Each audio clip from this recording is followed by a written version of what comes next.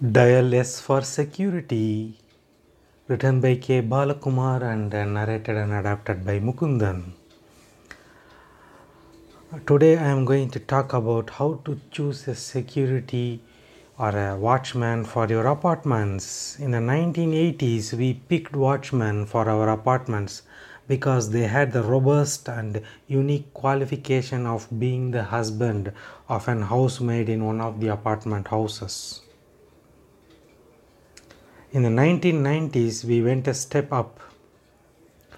Yes, we provided the state-of-art ammunition to our apartment security, which was comprised of one blow whistle and a torchlight.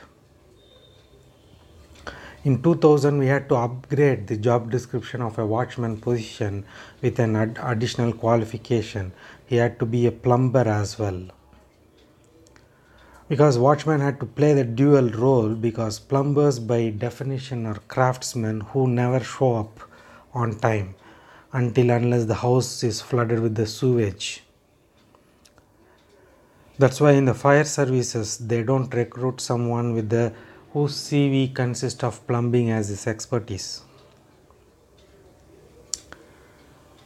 By the time of mid 2010s, we in the resident association realized that the watchman is a professional job by itself, and promptly the security folks were dressed up in uniforms and caps.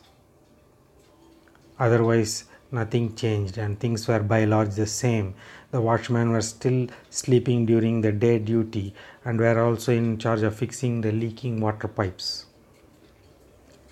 In 2021, we introduced the electronic vigilance using the closed circuit TV or the CCTV.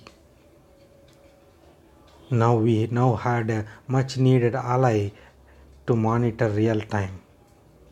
Yes, the CCTV constantly beamed images of the watchmen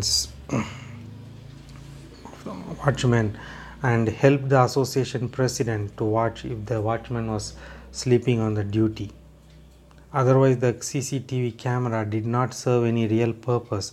It was mainly the images were large chunks of darkness in the frame with a semblance of light in the corner, and that was irrelevant to the frame. It was as if watching the Mani Ratnam movie.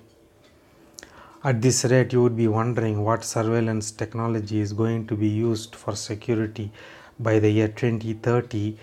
I have a sneak peek of it, but I cannot reveal it to you due to security concerns. But one thing is sure, the water pipes will still be leaking in 2030 and the plumbers won't still be arriving on time. I can see our apartment watchman having the cynical laugh at me. Thank you.